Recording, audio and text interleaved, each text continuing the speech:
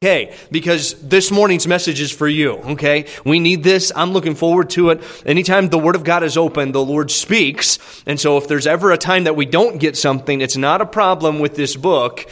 It's a problem with our heart. And so he's going to come in just a moment. He's going to preach to us. Before he does, let's do this. Let's have all the young people, they can be dismissed to their class, and so they can make their way that direction. And Brother Dwight, you come and you preach to us this morning. Thank you so much, Pastor. Take your Bible, if you wouldn't, turn with me to Hebrews chapter 9. Would you? Hebrews chapter 9 in the Word of God. Hebrews chapter 9 in the Scripture.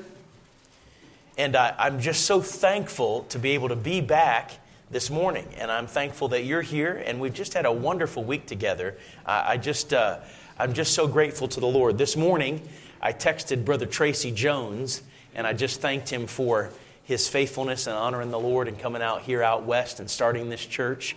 Tracy and I don't know if you knew this, but we graduated together. Now, we're the same age, but it looks like he's way older. That's because of a life of sin. Anyway, no. I'm teasing. But Brother Tracy's a blessing. And you know, we graduated together from college, and I'll tell you, I thank God for his influence and his godly character and his faithfulness to the Lord. And I just was so grateful to the Lord. And I just wrote him a little note this morning and thanked him for coming out here to Whitehall and starting this church. And he told me many years ago that when he came driving down 90, this is 90, right? Out here, he came driving down 90 in the night. God said, "This is where I want you to be." And I just thank the Lord for that, and for the many years that Brother Terman pastored, and then Brother Gilstrap. He and Tress are such a blessing to be around and such an encouragement. We thank the Lord for it. And I thank you for being faithful and honoring and getting around God's man. You know, a pastor needs his people, and God's people need their pastor. And, you know, that's never more accentuated when one is without the other. And so let me encourage you just to continue to rally around Pastor Kyle and Miss Tressa. Thank you so much for the way that you've hosted us this week and for the way that you've cared for us.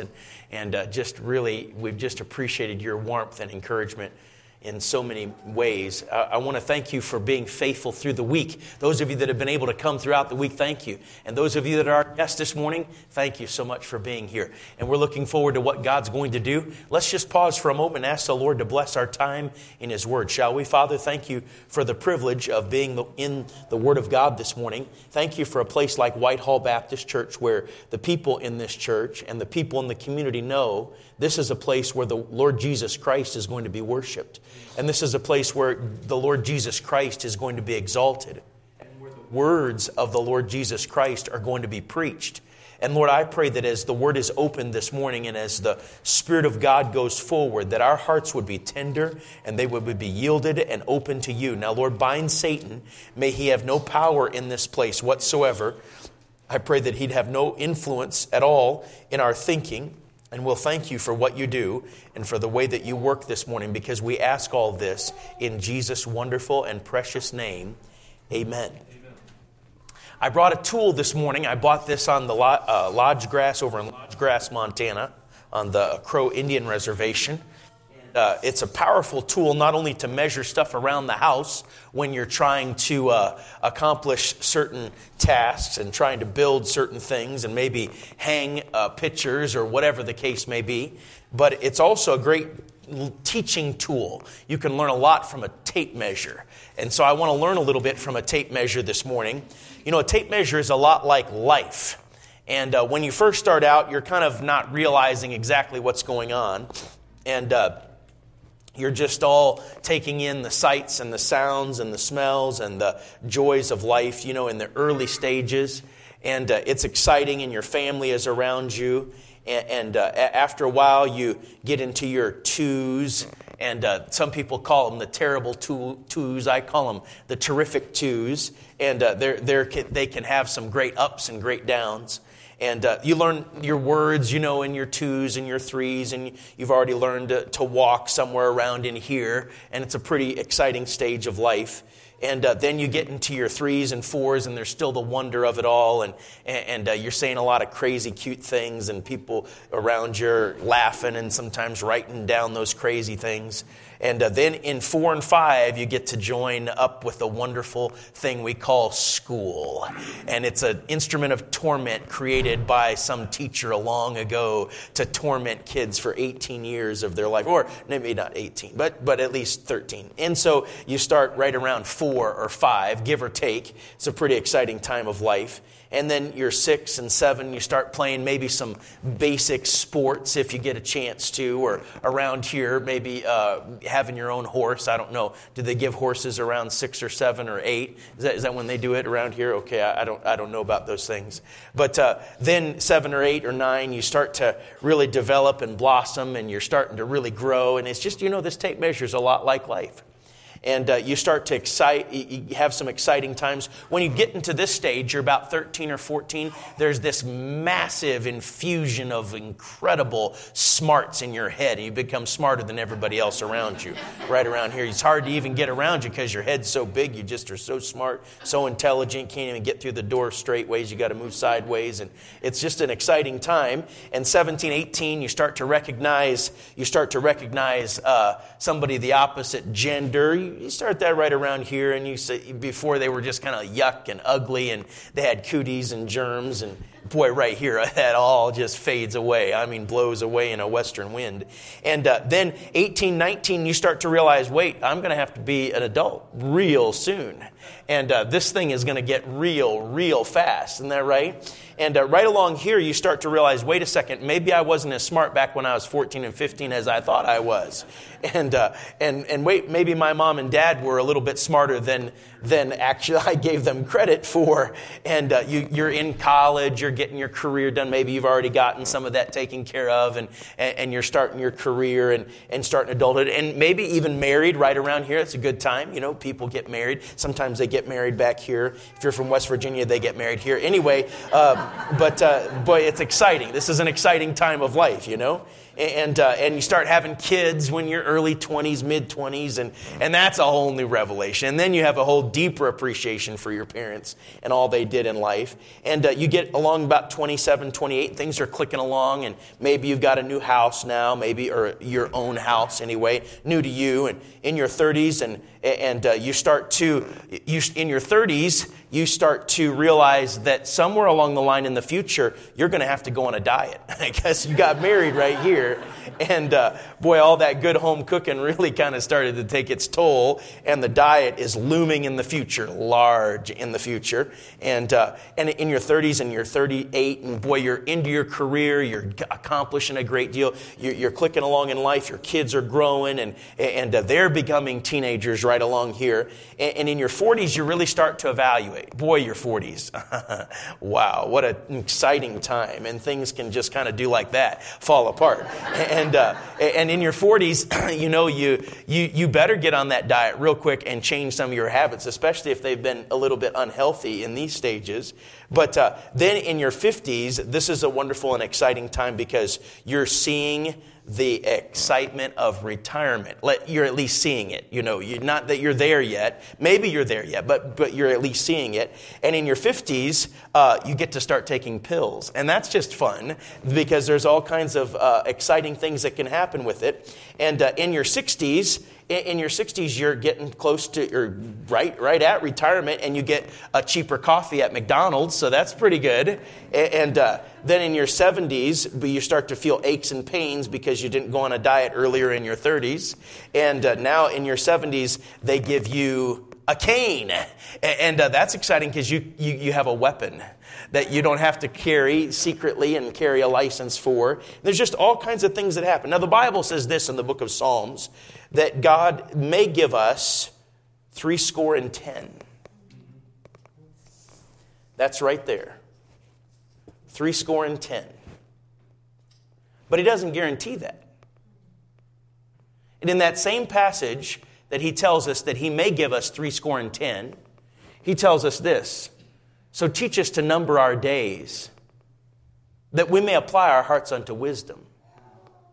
Now, there's some lessons that I can learn from a tape measure And I just want to give you those quickly this morning before we get into our text and see some of the application. One is this, that a tape measure measures accurately. The way that they make the tape measure, where they make the tape measure. They can't fudge. They can't say, well, a half inch, 3/4 of an inch, 3/8, 5/8, yes, 7/16. What difference does it make? They can't do that. No, they're going to measure accurately. And God is measuring my life accurately. The world may not measure accurately. It may measure me less or more. But God measures my life accurately. And someday I'm going to meet Him. A tape measure has numbers on it. And so does my life. And it has years. Now, right now, I'm right here. 47. I've got 3 years left before I'm 50. Wow. In fact, less than that. Because I'm about to turn 48. So I'm actually right about here. A tape measure has numbers on it that mark certain measurements. And I have numbers in my life. Every day that passes, I'm going to be held accountable for. Every moment. I've been given just a minute, only 60 seconds in it, forced upon me, can't refuse it. Didn't seek it, didn't choose it. I must suffer. If I lose it, give account. If I abuse it, just a tiny little minute. But all eternity is in it. And I either live my minute for eternity, or I live it for the moment. I either live my minute for the Lord and for others, or I live it for me. So there's numbers on this tape measure that mark certain measurements, and there are numbers in my life that pass by, and they pass ever so quickly. Now, if I were to move this tape measure as actually measuring my life, the tape measure would move very, very slowly, almost imperceptibly to those watching. And sometimes we take for granted the fact that my life is moving, quickly passing by, even though it seems to be drudging along. You know what else I learned about it with the tape measure? It has a spring in it. And someday my life's going to come to a close. And I want to draw our attention to a passage that addresses that very thing. Hebrews chapter 9 and verse 27. Hebrews chapter 9 and verse 27. The Bible says, and as it is appointed unto men once to die, and after this, the judgment. So Christ was once offered to bear the sins of many, and unto them that look for him shall he appear the second time without sin unto salvation. I'm preaching this morning on truths from a tape measure. And I want us to see these truths not only just from the tape measure, but in light of God's Word.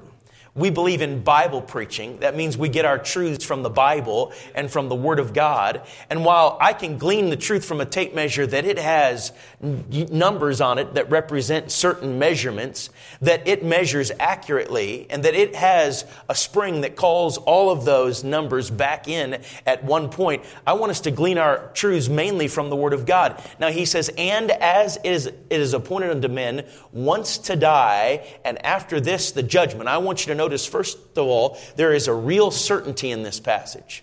Again, verse 27, and as it is appointed unto men once to die, and after this, the judgment. It is talking about a certain moment. There is a certain moment when God, watch closely, has appointed your life to end. And there is little that you can do. There is little that you can do to try to avoid that. Now, you can try to avoid death. Certainly, it's amazing any of us made it through our teenage years. But certainly, I'm praying that my boys will make it through their teenage years without dying. It's amazing that any of us made it through certain experiences in life. But when your appointed time comes, there is nothing you can do about it. Now, think of that. Because there are a lot of industries in this world that thrive and survive around death. Take death away and you destroy industry in our world. Think of it. We have a lot of industry that is invented to make us not look like we're dying. And so they have cream that we can rub. They have shots that we can inject. They have pills that we can take. They have vitamins. They have a diet that we can go on to make us look like we're not dying. There is another industry that makes us smell like we're not dying. We have a lot of ways that we try to look like and smell like we're not dying. But did you know that the moment you were born, because of the curse of sin, you were born headed towards death? And that 70 plus 10, that 70 is just a vague measurement. Now, my dad is 87. He's about to turn 88 next month. My mom is 88. And so they've outlived their 70 almost by 2 decades. And I'm very thankful for the days that God has given my mom and dad on this earth. But they've lived way past what God said men might live to be.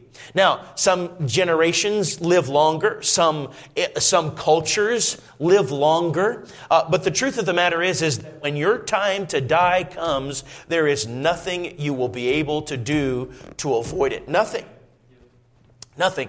You may die of a heart attack. You may die of a disease like cancer. You may die of natural causes. There may be no inexplicable reason for your death, but you are going to die. I'm not trying to be a prophet of doom. I'm not trying to be someone that's troubling your mind and your heart this morning, but I am trying to give you some preparation time. And I am trying to give you some reality that you someday are going to die. It is a certainty of death. Now, let's just delve into this matter of death and why it exists. Does anybody know? Romans 6:23 says the wages of sin is death. In the book of Ezekiel chapter 18 it says sin, when it is finished, bringeth forth death. In Romans 5:12 it says, wherefore as by one man sin entered into the world, and death by sin, and so death passed upon all men. When Adam and Eve sinned in the garden, they opened Pandora's box, and out came much more than they bargained for. And one of the things that came was death. The major thing that came was death. God said to Adam and Eve that you can eat of every tree of the garden except the tree of the knowledge of good and evil. In the day that you eat thereof, thou shalt surely die. Now stop for a moment and think about that and what that means. When they ate of the tree, they didn't drop over dead. So either God's word is true or we don't understand it exactly. They didn't drop over dead when God came in the garden and said, Adam, where art thou? They didn't drop over dead when God banished them from the garden. They didn't drop over dead in childbearing when Eve bore Cain or Abel. Well, what does it mean then? In the day that thou eatest thereof, thou shalt surely die. Physically, they were still alive. Their body did not die. With their soul, it was still alive. Their awareness of what was going on around them, their instincts, their emotion, their understanding of people around them. But what did die? Their spirit. That one thing that was created with God likeness, their spirit died.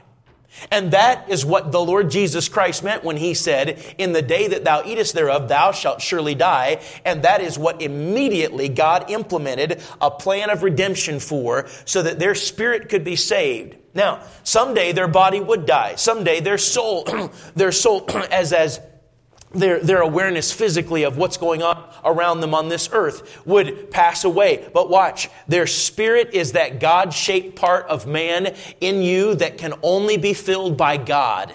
It cannot be filled by religion. It cannot be filled by church attendance or morality. It cannot be filled by reform or changing your bad habits to good habits. It cannot be filled by relationships that you may have, good relationships, wholesome relationships as they be. It cannot be filled by wealth or by riches or by accomplishment or success. That God-shaped part of you can only be filled by the Lord Jesus Christ. And so I want you to see, first of all, there is a certainty of death. There is a real certainty. And the Bible says in the book of James chapter 1, when lust hath conceived, it bringeth forth sin, and sin, when it is finished, bringeth forth death.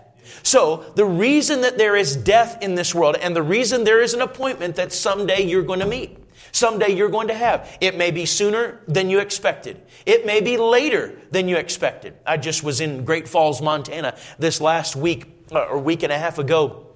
And there was a man there named Robbie Robinson. And Robbie is in his 70s or so, and he had served 2 terms in Vietnam in Special Forces, a term in Iraq, a term in Kosovo. He'd served duties, a tour in Kosovo and Iraq. 4 of those tours, then he had served in the U.S. Embassy in China and the U.S. Embassy in Russia, and both places were attacked when he was serving there.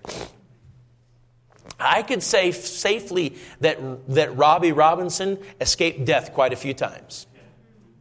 That it's a miracle that he is alive. He and his wife are still living and flourishing and really an amazing person. You can find his information, video interview of him on YouTube. It's quite remarkable. But Robbie Robinson is alive, escaping death over and over, something that some of his buddies didn't escape. Some of us could recount experiences right now where we could say, I missed death here and death escaped me there and I almost died there.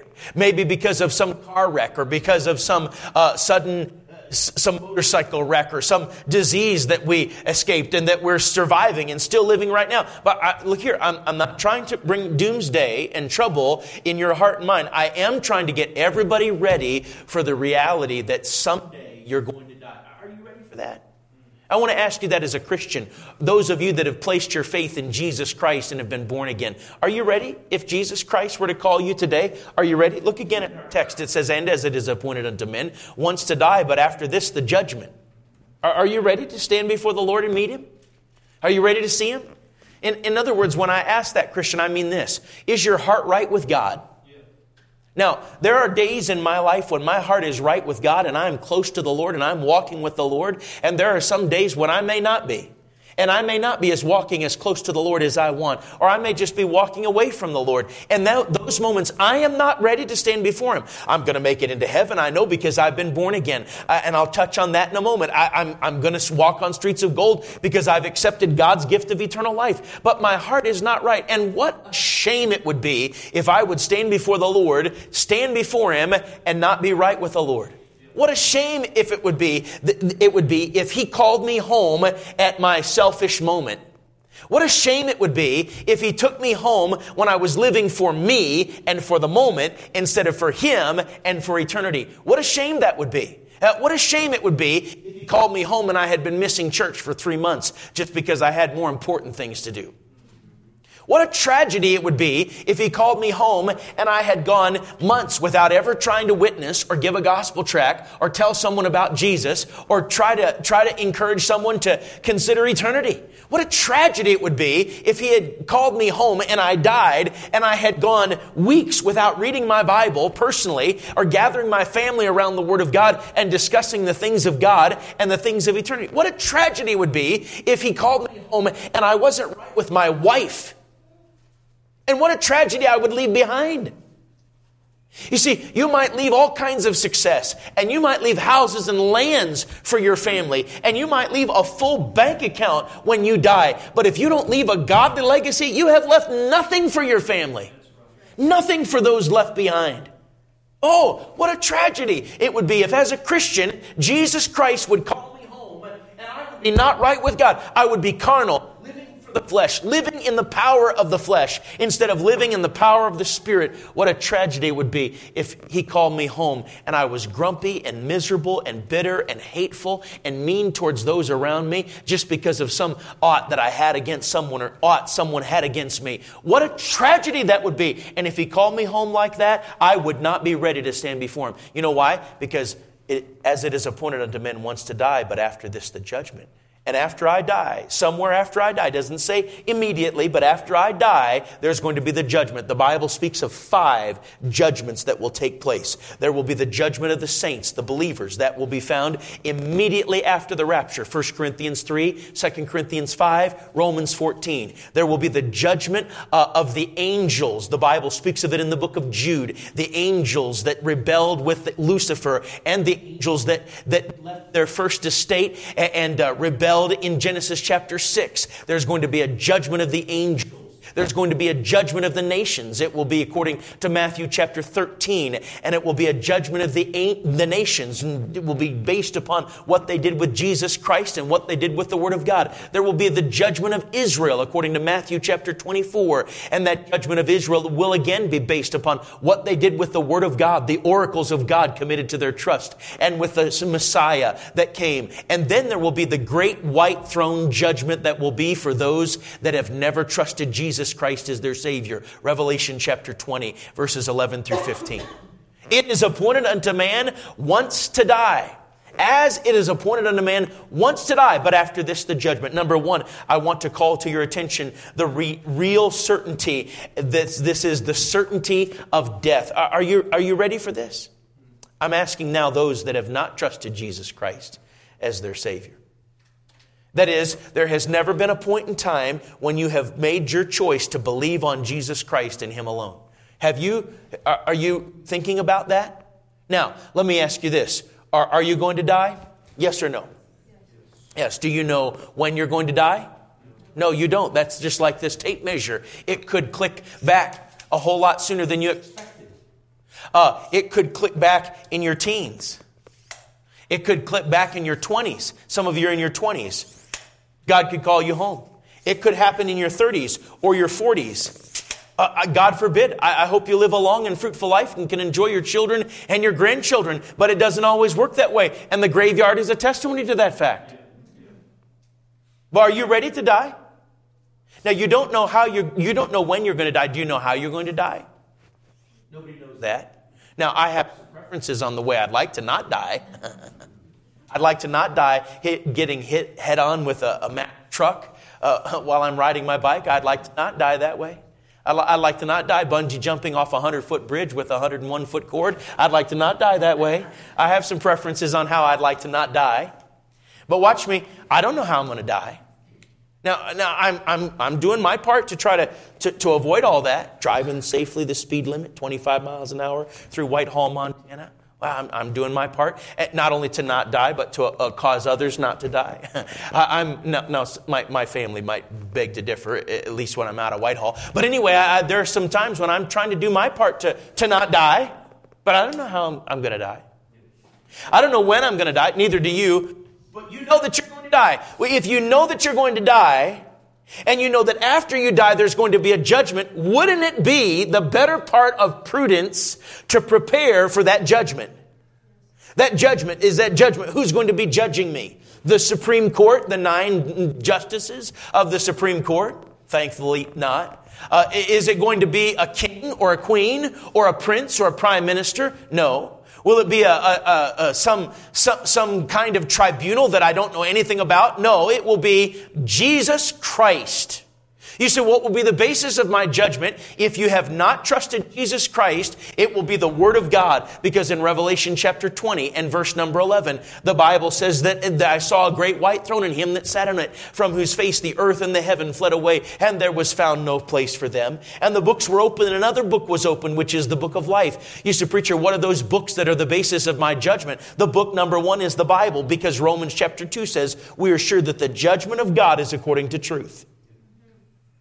Book number 2 is going to be an autobiography that I've written with my life by my words and my thoughts and my deeds.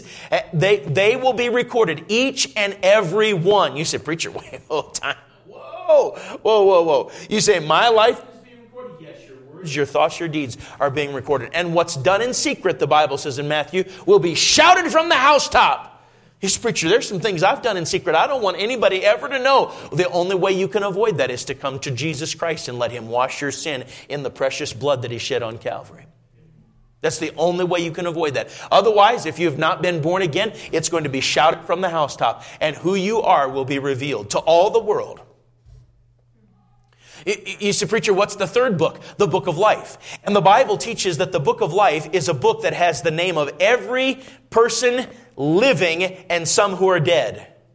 You say, preacher, how so? All right. Every person living has their name in the book of life until they die, not trusting Jesus Christ as their Savior.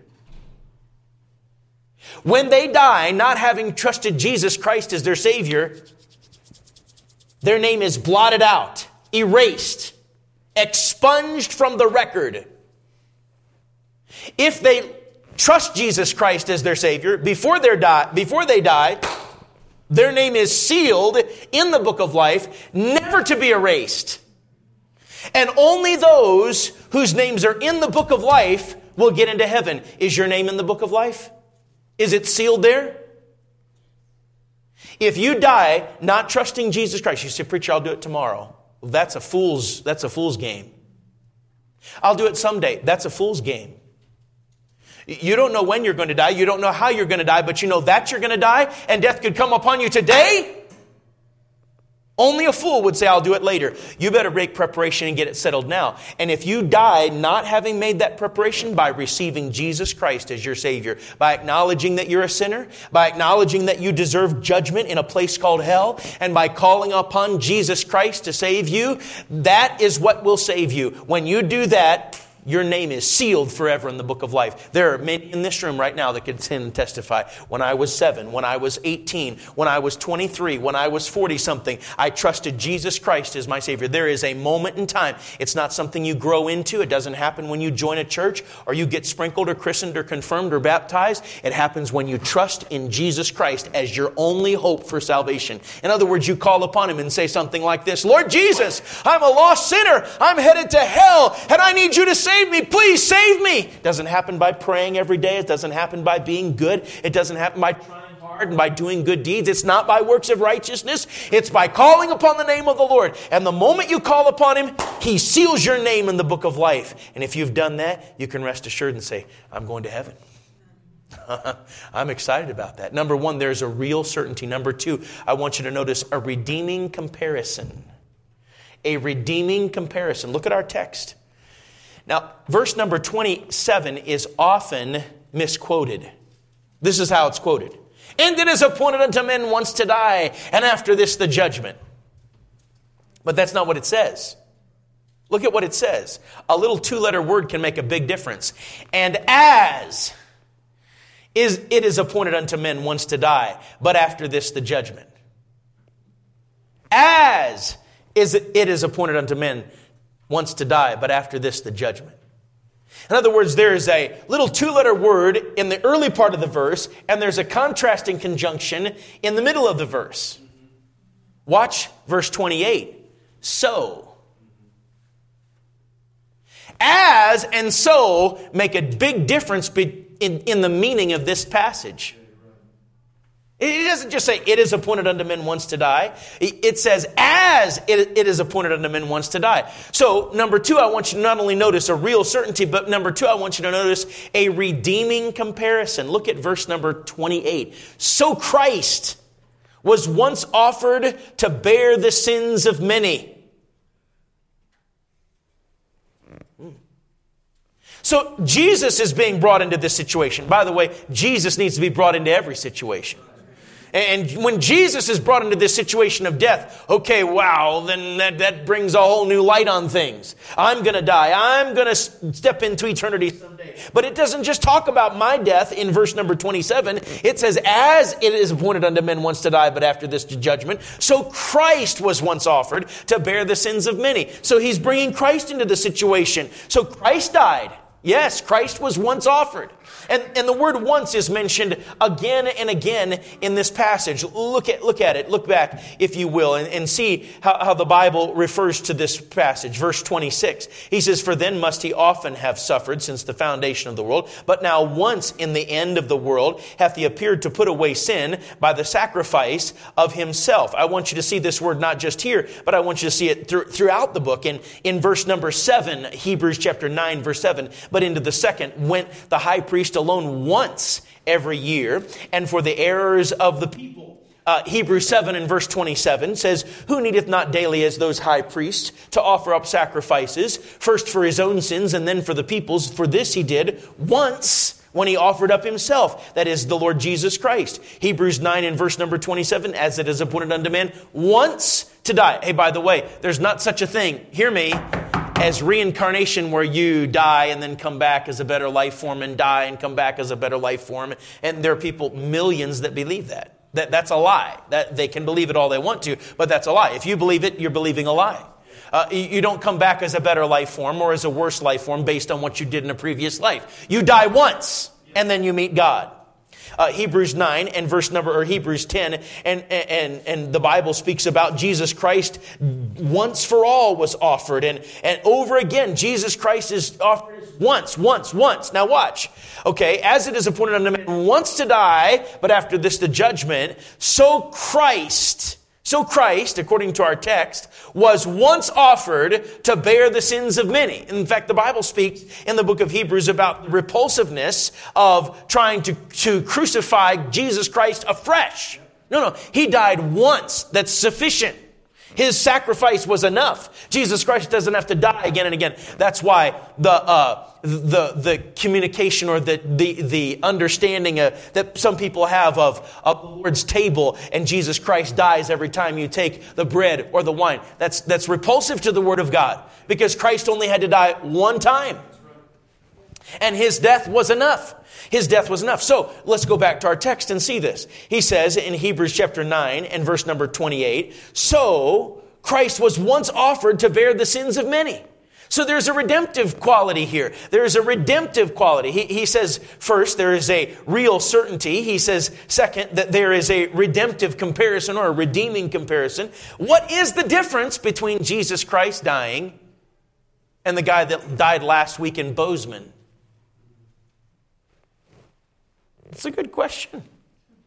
I was preaching over in Bozeman a few years ago, and I had to go to town. I was preaching south of Bozeman, south of Belgrade, in a camp, Castle Rock Baptist Camp.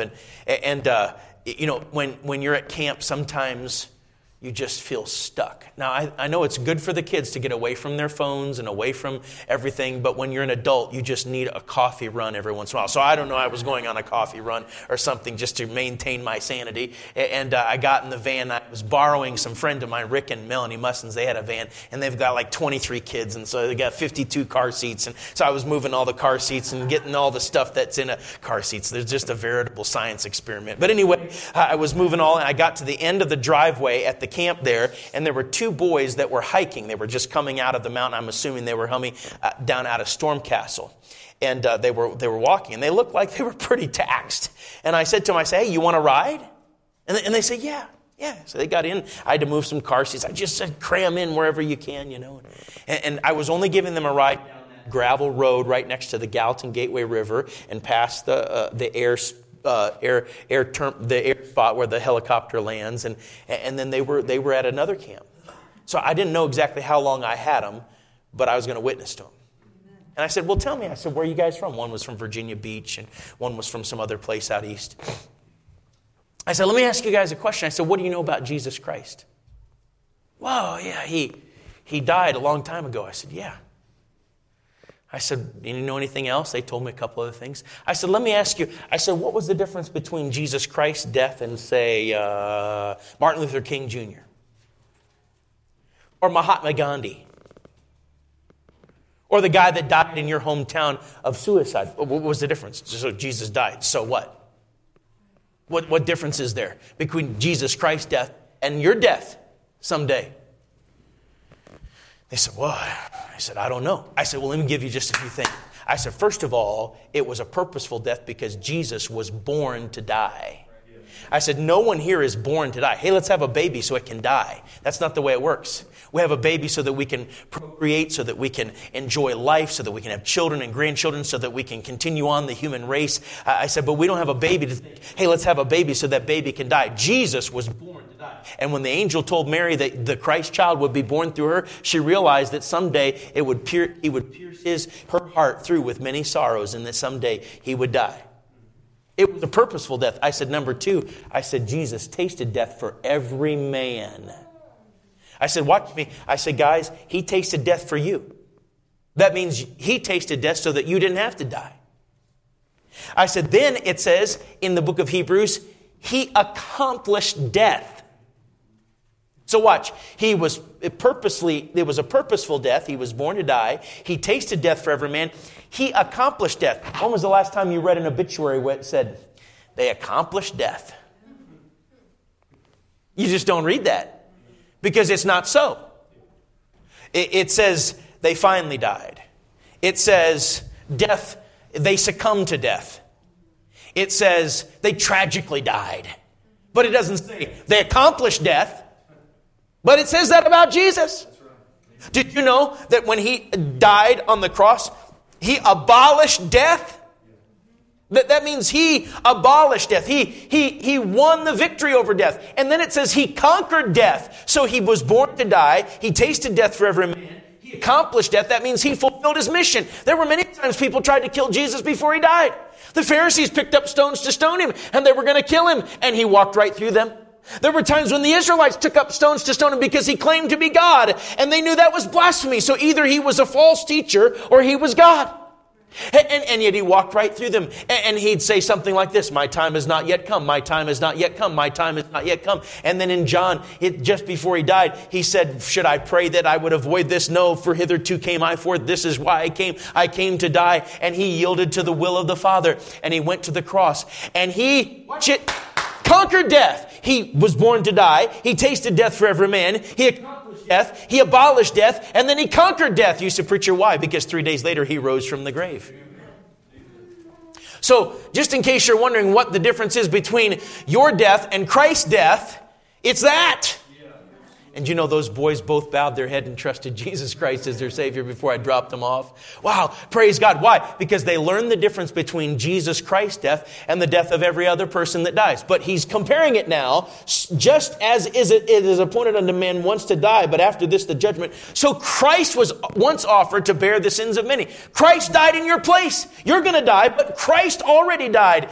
As it is appointed unto man that you would die, so Christ was once offered to bear the sins of many, and he died in your place so that you wouldn't have to spend an eternity in hell and suffer the consequences of eternal judgment. Wow. So that's why you should put your faith in him. That's why those of you listening on live stream right now should put your faith in him. You should stop what you're doing, put down your coffee, get down on your knees next to your sofa and cry out to Jesus Christ to be saved. If you're here this morning and you're not saved, you should interrupt this service. It's that important, and we'd be perfectly okay with it. If you raise your hand and say, Brother Smith, I need to be saved, it's just that important. If you're not saved, you need to come talk to Pastor and me after the service. You need to respond in just a moment when we have an invitation and say, I need Jesus, and have someone help me to Jesus so that I don't have to die and go to hell. I can take Christ's death in my stead and get my name sealed in the book of life by believing that he died and rose again. But watch, there's one final point that emerges from this text that's powerful. Look at it. Hebrews chapter 9 and verse 28. So Christ was once offered to bear the sins of many, and unto them that look for him shall he appear the second time without sin unto salvation. I want you to notice number 3, there is a radical comfort. A radical comfort. Now, you wouldn't necessarily put radical and comfort in the same sentence, but I do. You know why? Because that's the kind of assurance Jesus gives. Jesus gives, watch, not just a peace, but a peace that passes all understanding. He doesn't just give us a joy. He gives us a joy unspeakable and full of glory. He doesn't just give us a gift. He gives us an unspeakable gift. Paul tried to describe the gift of God, which is eternal life through Jesus Christ our Lord. And he can't even put words to it. And isn't that the way you feel sometimes when you think about salvation and how Jesus has reached down and touched you and reached down into the dregs of your life and your home and your past and saved you and given you not only good standing and solid ground, but given you a home in heaven and an eternal peace that passes all understanding. Oh, this is something no religion could ever give. It's something no religion could ever think of, but Jesus gives it. And look again what he says at the end of verse number 28. He says, and unto them that look for him. Unto them that look for him. That word look for him, it has this idea. It has the idea of eagerly await. Are you eagerly awaiting his return? I texted a preacher friend of mine this morning who's preaching down in Alabama. And he said, boy, wouldn't it be a great day for Jesus to come? It would be. And that ought to be our expectation. He said, boy, it sure would solve all the mess that's going on in our world. It sure would fix all the problems of Jesus Christ. I'm eagerly awaiting. The Bible Bible says that he's going to give a crown of righteousness. Not only, he says, Paul said, I have fought a good fight, I have finished my course, I have kept the faith. Henceforth there is laid up for me a crown of righteousness, which the Lord, the righteous judge, shall give me at that day, and not to me only, but unto all them also that love his appearing. Christian, are you loving his appearing? Are you looking for him? Today could be the day that Jesus comes, appears in the clouds, catches us up to himself, and that blessed hope comes a reality. Oh, I'm looking forward to that day. Oh, I want to challenge you today. I want to challenge you when I leave. I want to challenge you to think about this when Dwight Smith leaves. Maybe it's the only message you'll ever remember. I want you to think about the fact that someday your life's going to end. I want to give you just a few names. Ryan Birchwell, a friend of mine just a few years ago, was hunting with his brother and a friend, hog hunting down in Georgia. He was in his early 20s. And through a tragic hunting accident, he died. Jenny Dietrich, she was 43 years old.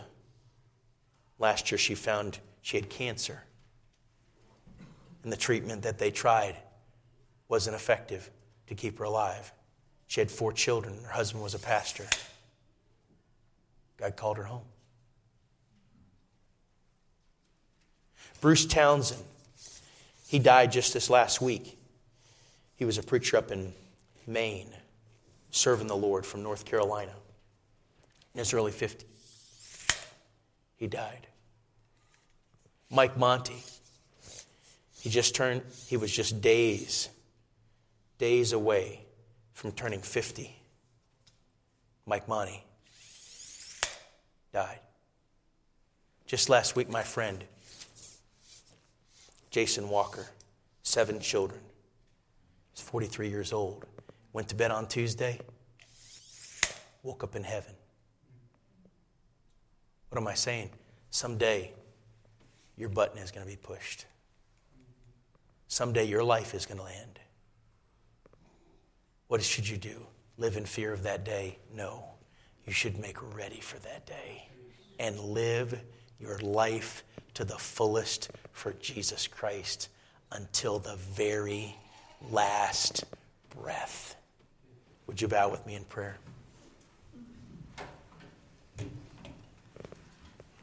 Now is our opportunity to respond to the Word of God. Now is our opportunity, folks, to respond to what we've just heard. And the Bible says that someday we're going to give an account for the way we respond to His Word. So I hope that you'll respond with a humble and a tender attitude just now, with your heads bowed and your eyes closed. I'd like to ask, how many in this room would say, preacher, I'm saved, but in some area or another of my life, I'm on my way to heaven, I'm born again, but in some way or another, I would be ashamed if Jesus called me home today. I would be ashamed to think of what legacy I would leave for my family if Jesus called me home today. It may be financial, it may be physical, but it's not much spiritual. And I need to get right with the Lord. I'm saved, but I need to get right with the Lord. Would you pray for me? If that's you, would you slip up your hand? Is there anybody like that? Praise the Lord. Praise the Lord. Oh, how we need to make ready. Good. Thank God. Is there anybody else? Question number 2. How many of you would say, Brother Dwight, I'm not perfect, but I know, not wish or hope or think, I know that if Jesus came today or if He called me home today, I'd go to be with Him. Now, if you don't know that, don't raise your hand. But if you do know that, would you just slip your hand up high? Say, preacher, I know that I'm going to heaven. I've been born again. I've accepted Jesus as my Savior. Thank you. You may have put your hands down. I wonder if you're here and you say, Brother Dwight, I really don't know that. Well, if it were me that went to bed tonight and woke up in eternity, I don't know that my name is sealed in the book of life and that I'm saved, but I want to know and I need to know. Would you pray for me? Yes, I will. I'll not embarrass you, but I want to pray for you and with you. Is there anybody here like that? Just slip up your hand right now and say, preacher, pray for me. I need to be saved. I need to get this matter settled, and I need to get it settled today. Anyone at all, slip up your hand and put it right back down. In a moment, I'll remember you in prayer. All right, let's stand with our heads bowed and our eyes closed. Several raised their hand just now and said, preacher, in some way or another, I need to make ready. I want to leave behind a spiritual legacy of righteousness. and I need to get right. So I'm just going to ask Miss Tara if she'd start playing the piano right now. God's spoken to your heart. The altar's open. Would you come? You need to get right? Come on. Don't wait for someone else to move or something else to happen. You just respond. If you're in the back or in the middle of the row, you just tap the person next to you. They'll gladly help you and move out of the way. If you need to be saved today, today's the day. Don't wait. Come meet me here. I'll help you to Jesus. I'll come right to you if you want me to. It's just that important. Don't be afraid of embarrassment or what others may say or think. If you need to get right with God, you can just sit right down where you're at and pray and talk to the Lord and tell Him your need and confess your sin and make ready. Oh, how to make ready.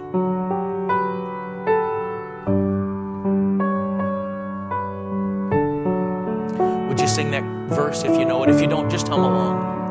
All to Jesus I surrender, all to Him I freely give. I will ever love and trust Him in His presence daily live. I surrender all. I surrender all.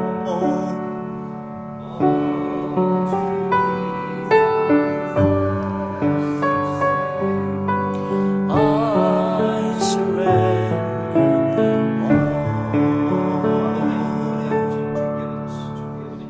This morning, thank you, God, for this reminder from Hebrews, Lord. And I pray, God, that we wouldn't take it lightly.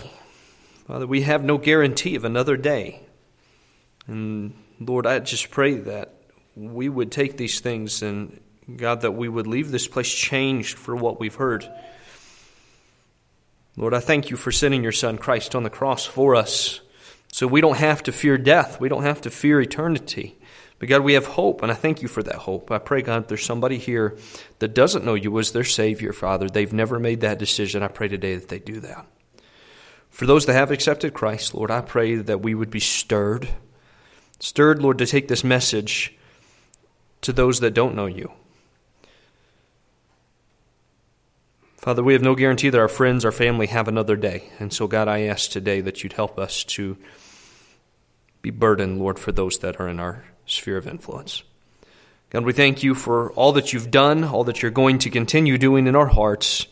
And God, we give you all the praise and all the glory for it, we pray in Jesus' name. Amen. Amen.